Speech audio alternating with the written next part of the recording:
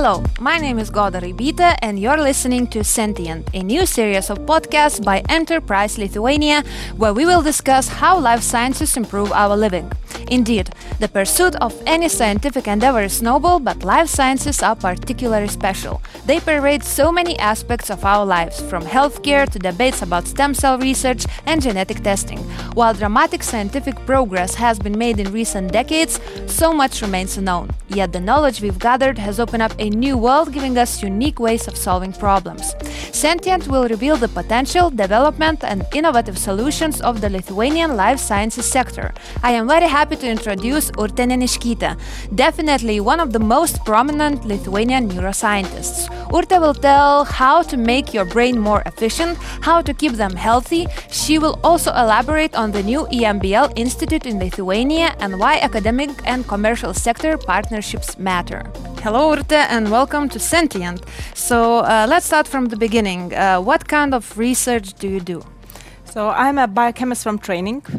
All my degrees, starting from bachelor all through PhD, are in biochemistry. Very boring.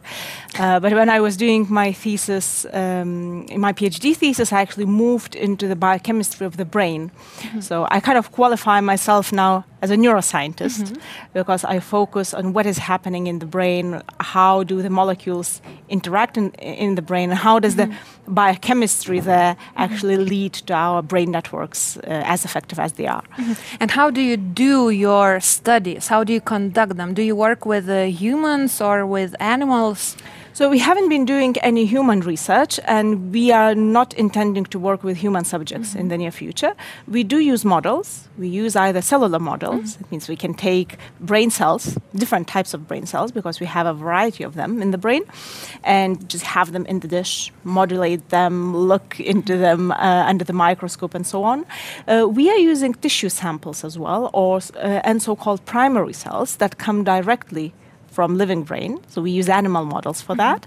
And we also do some of our research in living animals. For example, when we are interested how different perturbations or different developmental issues lead to behavioral deficits. So for that, we use animal models and we test their behavior. You mentioned that you're not intending to start human studies. Why is that? Is it like difficult to get all of the necessary permits, or? Well, you kind of need to specialize somehow. Neuroscience is very, very wide. It starts from single molecules, it starts from biophysics of the brain, and it moves all the way through to the edge where you have this neuropsychology, essentially. So you need to specialize, and with the background that I had, I kind of specialized in this area, which is cellular biology and tissue biology, and moved a little bit to animal behavior as well, just because it is necessary for us to confirm that whatever we're seeing also has functional consequences. However, working with humans is something very, very different. You use completely different set of techniques. You use different ways to look into the brain, different ways to assess their function. So we don't really, neither me nor my group, we don't really have the expertise in that. But what we are planning to do, we actually are planning to expand our tissue research into human tissue as well. That would be post-surgical brain tissue, which essentially in the hospitals, it just gets trashed. It's not required anymore. So it could be used for science. Exactly. It cannot be used at all for anything useful. It's just post-surgical waste. However, we've got the approval from Bioethical Committee, and I have a trainee now in Freiburg in Germany learning how exactly to deal with the tissues to keep it alive.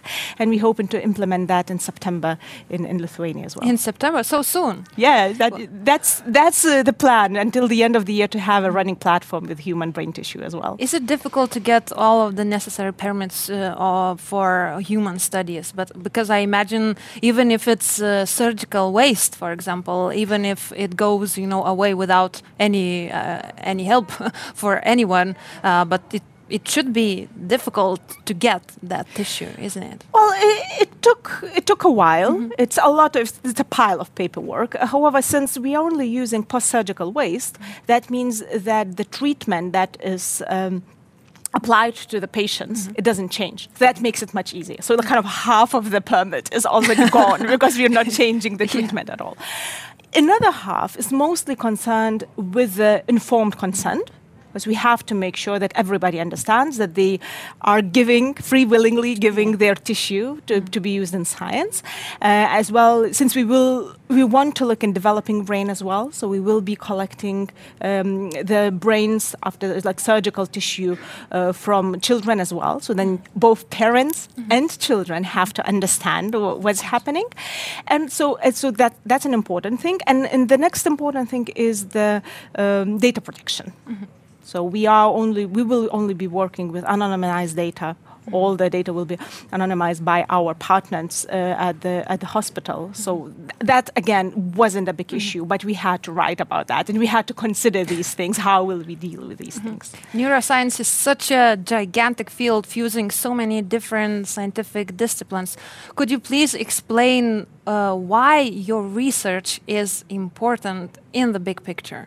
So, neuroscience is a great area of research. Since I started working in neuroscience, I've never ever, not a single time, received a question, why are you doing that? And a lot of scientists do get that question, saying, okay, so why is that important? Because brain, like everything what we do, everything what we feel, everything what we think is the product of our brain. So humans always wanted to understand how the brain works. And with time, we actually understood that a lot of pathologies that we see are also directly related to brain condition. For example, Parkinson's disease. It was first described as a movement disorder because that's what people noticed, that it's difficult for the person to move, it has certain tremors and so on. But once people started looking what is the reason of that movement disorder, we found there's a neuroinflammatory, neurodegenerative disease. So we need to fix the brain and then everything else will go away. It's the same with multiple sclerosis, for example. And again, we do see some movement or sensory issues, but actually it all starts in the brain. And if we can't solve that, first we need to understand how the brain works, then we can understand how it doesn't work. And once we know that, we can try to fix it. The next question is maybe something like picking your favorite child, probably. But what, for you personally, which of your discoveries, of your maybe studies, not discoveries, is the most interesting for you personally? So I think the biggest impact that we did, me and my collaborators did, was my PhD research project, where we actually found that immune cells in the brain, when they get overly activated, they just start eating neurons that are viable and that could survive. That essentially we have immune system that gets rogue and causes most of the damage. Start damaging it's our very similar brain. to what we see with COVID now. It's a problem that our immune system gets overly activated and causes all the symptoms that might lead to death. So that was very interesting. It was completely new. It was very difficult to convince our scientific peers that actually it is happening in the brain. But once we found it, once we published it, after like 3 years of trying, 3 years? 3 years of trying, yes. Wow. We had the study. Like I started my PhD and we already had, the PhD student that worked before me already had the manuscript. And it took us 3 years until we published it. Wow. So it takes a while. Yeah. It was a new thing. So everybody was very reluctant. They were saying, well, is it really, can it really be like that? Why would we have this happening in our brain, that microglia, like the immune cells of the brain, are eating neurons? What would be the evolutionary advantage of that? But once we published that, people started seeing it in a lot of different conditions. They're seeing this in developing brain. They're seeing this in the overall, the newborn neurons in our brain that are not integrated into the network, like through the plasticity. They are actually also eliminated, it seems, through this, we called it phagoptosis, like death through phagocytosis, death through eating. Essentially, they are being eaten to eliminate any chance that they actually will start degrading and will cause more damage into the brain. So normally it is happening in our brain, but in certain conditions, such as Alzheimer's disease or Parkinson's disease and so on, it can also contribute to the pathology that we are seeing. So I think this is the biggest impact. But if we think, what is my love child? Yes. So now we do really have a very exciting project with one of my PhD students. This project, when we started, we said we weren't really sure what we will look into, but we're essentially looking how chronic inflammation into the maternal body changes how the fetal brain develops and the offspring brain develops postnatally as well. So it's a very interesting story, and we've got very nice collaborations, starting with the University of Edinburgh, where they can use very potent MRI machines to look into this teeny tiny mouse brain when they do the imaging for 16 hours. So this is all overnight, and you get like a really high resolution. So we hope also to get, on one hand, the developmental profiles between males and females, which is very interesting, and that's a very hot topic now as well, understanding what are the somatic, like structural differences which are there, and also then see, so what happens if you have this chronic inflammation, which can be caused by a variety of things, because by different diseases, can be caused by obesity and so on. So kind of seeing what happens to the offspring brain, and it kind of grew. It became very, very big, but it's very exciting for all of us that are contributing. When should we expect the first results from the... Well, so Gintarė, she needs to defend in 2 years and a half, so by then we will definitely have something published. Well, looking forward. Personally, to me, neuroscience is one of my favorite topics, of course, because it actually combines everything that relates to life, actually, because if, for example, if we don't know anything about our brain, we don't know anything about human beings, probably. And I have Google alerts with neuroscientific news, and there's new article about something from neuroscience every couple of minutes, and it's difficult to keep track of neuroscientific news around the world, even if it's your popular science news, right? Translated into human language, so to say.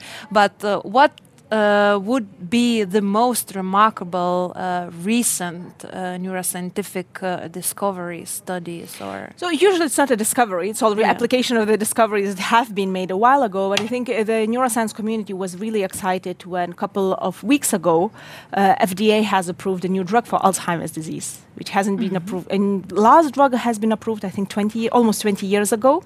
It's a devastating disease. It has huge socio-economical burden. It has a huge effect on life quality and so on, but we don't really have ways to deal with that. And since we have this new drug that might help, it's very, very exciting. We will see how well it will stand in the large population, because of course when you do the recent clinical studies you have like pre-selected populations. But I think everybody is watching, and also the technology that they used to develop this drug is very interesting as well. So essentially the thinking of the researchers was that if some people do get the disease and others don't, so that means those people who do not get the disease, they should have some kind of protection. Yeah.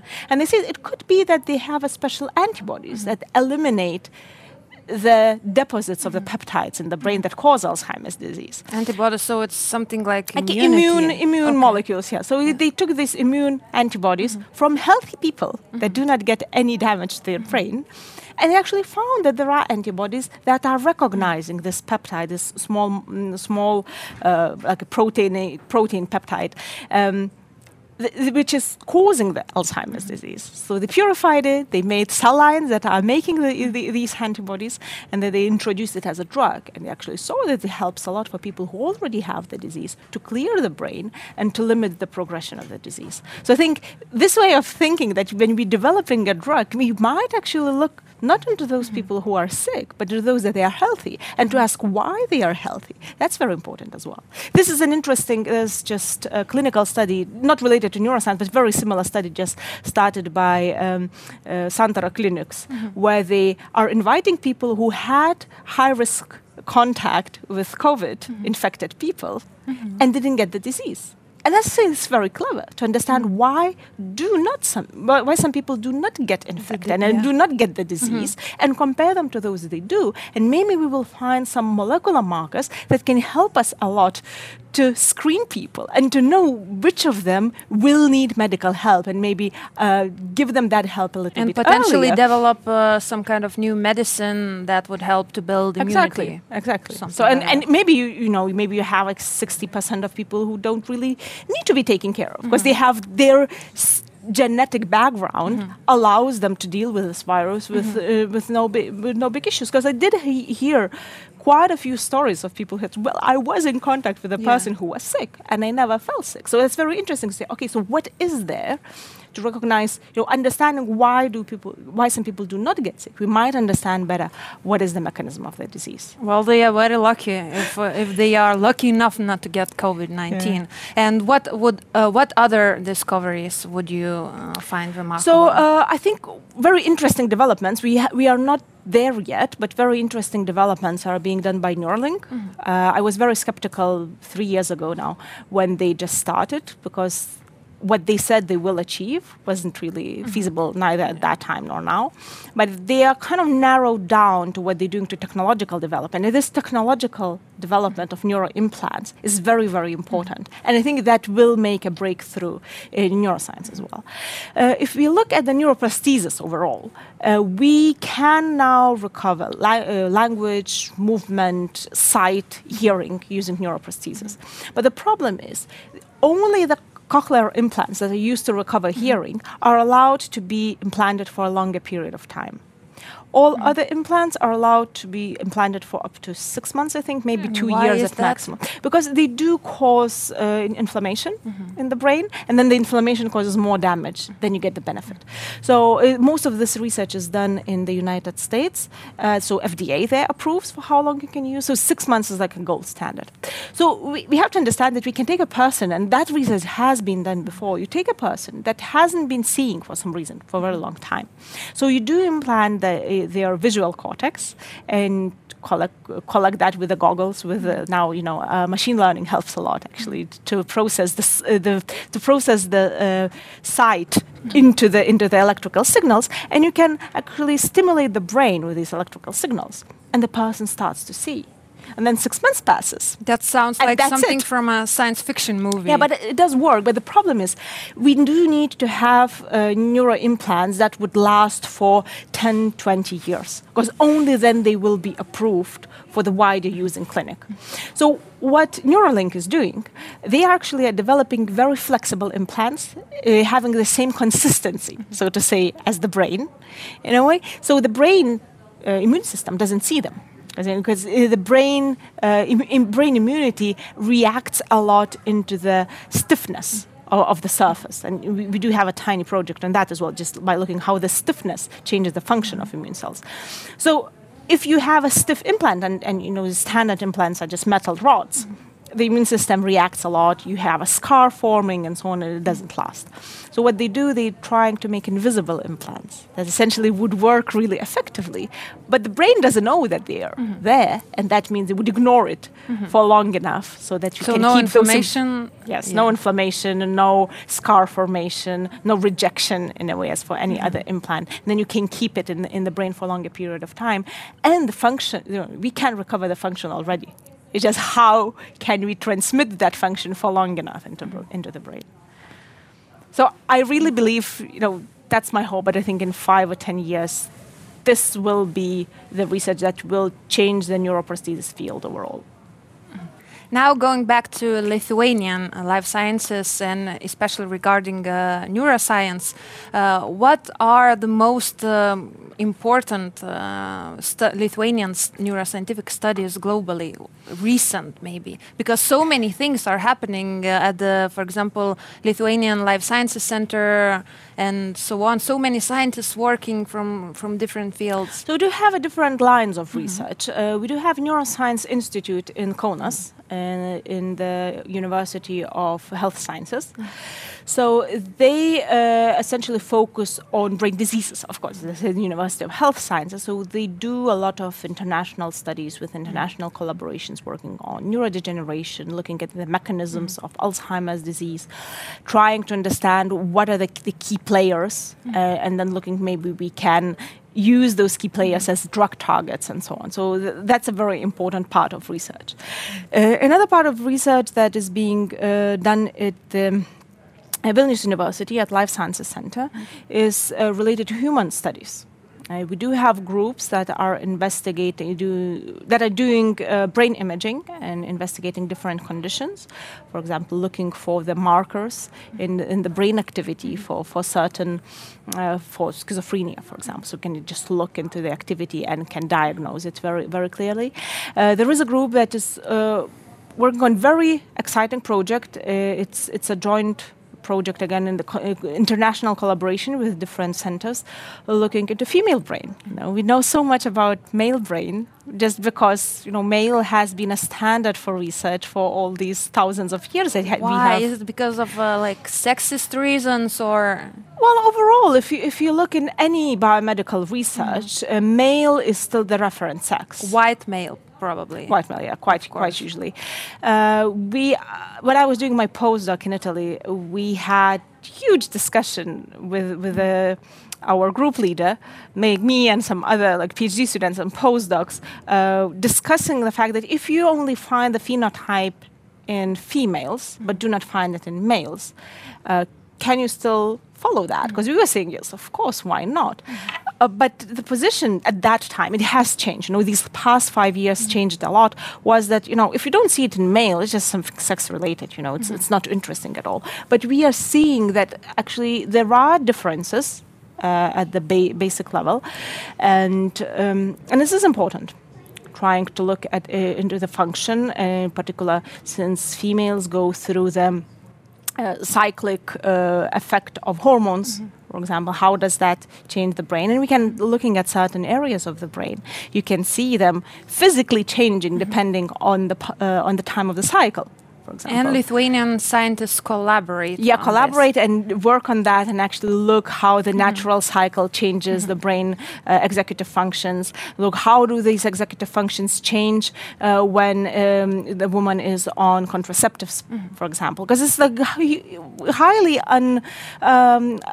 unstudied area, essentially. We do not have that much of the research, and we have so many women actually using these hormones. And since we know that sex hormones actually change how the brain works, it's very important actually to understand how does it change if you interfere with this hormonal system. So this is also a very big collaboration, and it's exciting to have it in Vilnius University.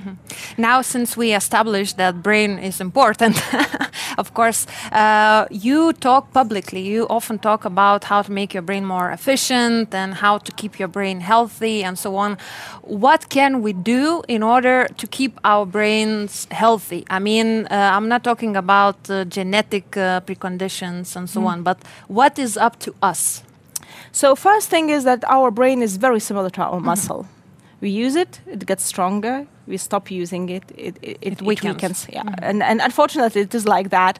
And we do have so many gadgets now to avoid using our brain. So I said it's kind of, I like to draw a parallel, when 100 years ago, when we moved from the physical work in the fields to the very non-challenging, the physically non-challenging work in the offices, we quite quickly realized that's not very good for our body. And we started going to the gyms or kind of planning our physical activities and so on. Not still in the gym, but outside and so on. It's a very similar thing, I think, is happening to our brain. We are lazy, that's fine. So we made a lot of gadgets to avoid using our brain. Because it's very shortcuts. It's shortcut. Brain is very energetically inefficient. It uses so much energy. Your iPhone uses less of that. So I'm using a tablet, for this conversation in order not to forget questions. Exactly. So, but what has been shown is that when you stop using a certain area of the brain, for example, the area required for us to orient around, we don't use maps. We don't have the maps in our brain. We just use our pocket computer, for that. Our areas of the brain that are responsible for this type of memory, for this memory of spacious memory, it diminishes and it gets smaller, and we essentially lose that function. So first of all, if you want to have effective working brain, we need to use it. So I'm not a reactionist saying that we have to stop using all the gadgets. Of course, it makes our life easier. But as we found ways to schedule in physical work in our day, we have to think of the ways to train our brain as well, to keep that in mind. Another very important thing, unfortunately, is sports. Sports is required for our exercise. Physical exercise is required for our brain to work properly. Greeks have said that since like how many thousand years ago, but it is true. It works in one mechanism is very simple. When we have we do aerobic exercise, our blood is pumped better throughout our body. Brains need blood, right? Exactly. And brains use about 20% of energy that our body uses, and all that energy comes within blood. So it helps that way. And also what has been shown is that when we are doing exercise, actually new neurons are born much more efficiently in our brain. So that means if we try to study something, and after the period of studying, we go and do some exercise, we remember what we studied better. And that has been shown with very different ages. It has been shown with primary school children, it has been shown with middle-aged people, it has been shown with senior people as well. So it's very, very efficient. And essentially, it is like exercise helps our brain to function. So if you want to remember something important, if you need to remember something important, it's best you do some exercise. So it's better after learning that. After learning that. So you do the studying, not just exercise. You do the studying. And then you go and do some exercise. And the third thing, which is I think is very, very relevant to what we have now overall, so to our lifestyle, is that we learned to live in the flow of information. And there's a lot of information, isn't it? Every day. And we allow it to access us all the time, We always get notification, it always beeps, you do get, emails, messages, notifications, and so on.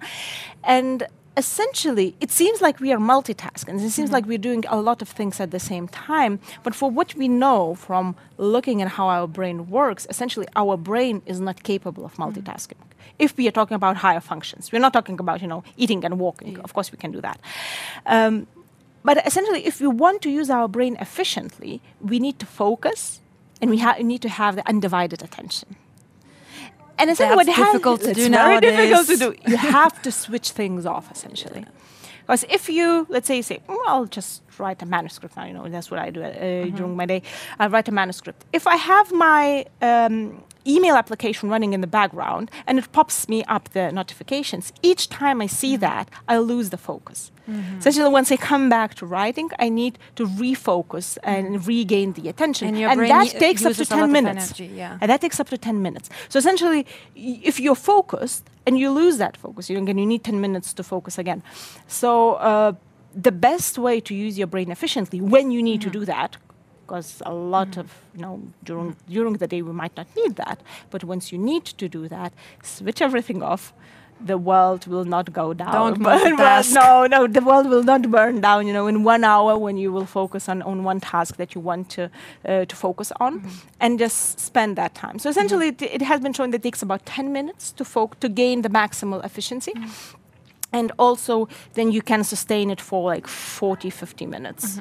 And that's, with this academic hour, when you have in school, it's very reasonable, because then after that, you need to have a break just because your brain gets tired or change the way you're working and so on. So when you're working hard, you should turn off your phone and your email notifications, everything, just focus on the task you need to do. And this is the most efficient way to do. The most efficient and kind of difficult nowadays as well. Yes, because we're used to that. We get anxious, actually. Yeah. Because we used to be in this flow of information. We have this fear of missing out something important. But we do not miss much. I had this. I don't have it anymore. But for a year, I usually have it in spring. It's easier to organize that way. So in spring, what I have now, like 2 springs now in a row, is that my Tuesdays are for writing. Everybody knows that. The lab knows that. They still can call me. I will pick up. But overall, I switch off the email. I don't look any notifications. I don't really allow notifications to come to pop to my phone. No. Oh, wow. If I'm interested, I can go and seek that information. It's always there. It doesn't disappear. But I try to limit that. But overall, I switch everything off and I sit and write. It's very efficient. Focus, yeah. Okay. So Vilnius University Life Sciences Center and EMBL Institute signed a framework agreement. Could you elaborate why this agreement is important and what does it bring to Lithuania? So EMBL, European Molecular Biology Laboratory, Yes. it's not a single laboratory, it's a huge institute spread through 5 sites throughout the Europe, which is the major life sciences institute in Europe, the single one which can actually compete against the universities in the United States. Wow. So it's big enough actually to looking at the number of publications and so on. So it's like a flagship institute. It has been established more than 30 years ago now, and it's Lithuania has kind of missed out for a long time, and I'm very happy that a couple of years ago we actually joined this laboratory, meaning that all our life science researchers have access to the facilities so there. EMBL is something like a European Space Agency, yes, CERN, exactly, but just for life sciences. Okay. Exactly, so it's that level, intergovernmental institutions. Okay. So essentially it is funded by all member countries. It's not Europe anymore. We do have associated countries such as Australia and Argentina and so on. It's global. It's becoming very global. So the main sites, there are 5 main sites in Germany, UK, France and Italy. But they also have so-called partnership institutes. And these partnership institutes are spread out throughout Europe. A recent one, again, a couple of years ago, there was one established in Poland, for example. But we didn't have anything like that in Baltic countries. And I think it's a huge achievement to Lithuania, and of course to Vilnius University and Life Sciences Center, that we became the partnership institute there, which means that we are seen as being on par on the level of research that is being done in Lithuania, and of course we becoming like a reference center here in Baltic countries, and that's very, very exciting. So of course heads down, it all goes to Virginijus Šikšnys, because he will be leading the EMBL. He will be leading this unit, and also his discovery of this CRISPR-Cas system was the one we kind of this partnership institute is built around this CRISPR-Cas idea. So essentially, starting from looking for new systems, there will be groups looking for new systems, new enzymes that have the same activity for genome modification, then moving to the ways of how they work, what is their structure, how can we pack it and bring it to cells and find out how we can apply it to change the neurofunction. That's where I'm coming. We will be kind of working around this CRISPR-Cas9 as a flagship institute of CRISPR, actually bring in Europe, because we do have some similar institutes in the United States, actually trying to bring CRISPR, trying to employ CRISPR-Cas and actually bring the field forward. You mentioned a little bit that you will be working at the EMBL. What is your role there? So I'm one of the 6 group leaders that have been selected in the international selection process. So we do get a starting budget, and we have 5 years to show what can we do with that, and try to achieve something. And of course, there's very high expectations for patenting things if there's something, the discoveries that can be applied in the future, and also using this core funding as a starter to apply for international funding and to bring international funding as well. And also the institute will be organized, all the partnership institutes are organized in this EMBL style. We essentially have 5+4 contracts, so-called. It means that you're working for 5 years. You might get extended by 4 if they see that it's useful, but that is it. And in all the EMBL institutes, 9 years is maximum of what you can get. Then you need to go somewhere else and bring that knowledge there. So kind of it's built for young people to come and to establish their research line, to gain the expertise that they need as young group leaders, and then move to other Lithuanian institutes throughout Europe or to the States. It doesn't really matter. So a very important milestone to the Lithuanian life sciences sector. What about life sciences and private and commercial sector? Do you see enough collaboration here, or do you have any success stories in mind? Well, I do not have any such a success story that we could show ourselves, but I am being approached quite often, by different companies that actually would be interested in doing research together. The next question always is the funding. And sometimes it works, sometimes it doesn't. We do have some collaborations that are not being externally funded. The one that is very interesting is with Zeiss, where they are developing new tools for image analysis based on machine learning. So essentially, they are just developing the machine learning part, but they need to have scientific objects to look at. So what we do, we are providing these images that are interesting for us and would be interesting for other neuroscientists as well, trying to make exemplary tools that this platform can be used. So we do not have results quite yet. We have been working on this for more than a year now. For example, my student has gone there, to learn, to see how they're working, and we do have regular meetings as well. So it's kind of a lot of collaboration, a lot of perspective, and since we are quite a young group just starting, so I see it will develop into something in the future. Thank you, Urtė. As always, it's so interesting to listen to you, and you're a scientist of many talents and so you have so much knowledge. And probably a couple of things I've taken from this conversation is that we need to keep our brains healthy. A lot of things depend on us, and probably regarding the EMBL Institute, we are looking forward what Lithuanian scientists will bring. Thank you, Urtė, again for coming. Thank you. The podcast is brought to you by Life Sciences Baltic, the largest international life sciences forum in the Baltic countries, organized by Enterprise Lithuania, funded by the European Union structural funds. While presenting the potential of the Lithuanian life sciences sector, the forum provides different digital experiences for life sciences companies, startups and academia. Join us on September 20 to 24 and turn new connections into meaningful projects. We are not just the stuff that dreams are made on, we are the stuff that DNA is made on. Life science is simply the basis of our body and brain function, so it should be important to us if we want to better know ourselves. Tune in next time for more on Sentient by Enterprise Lithuania.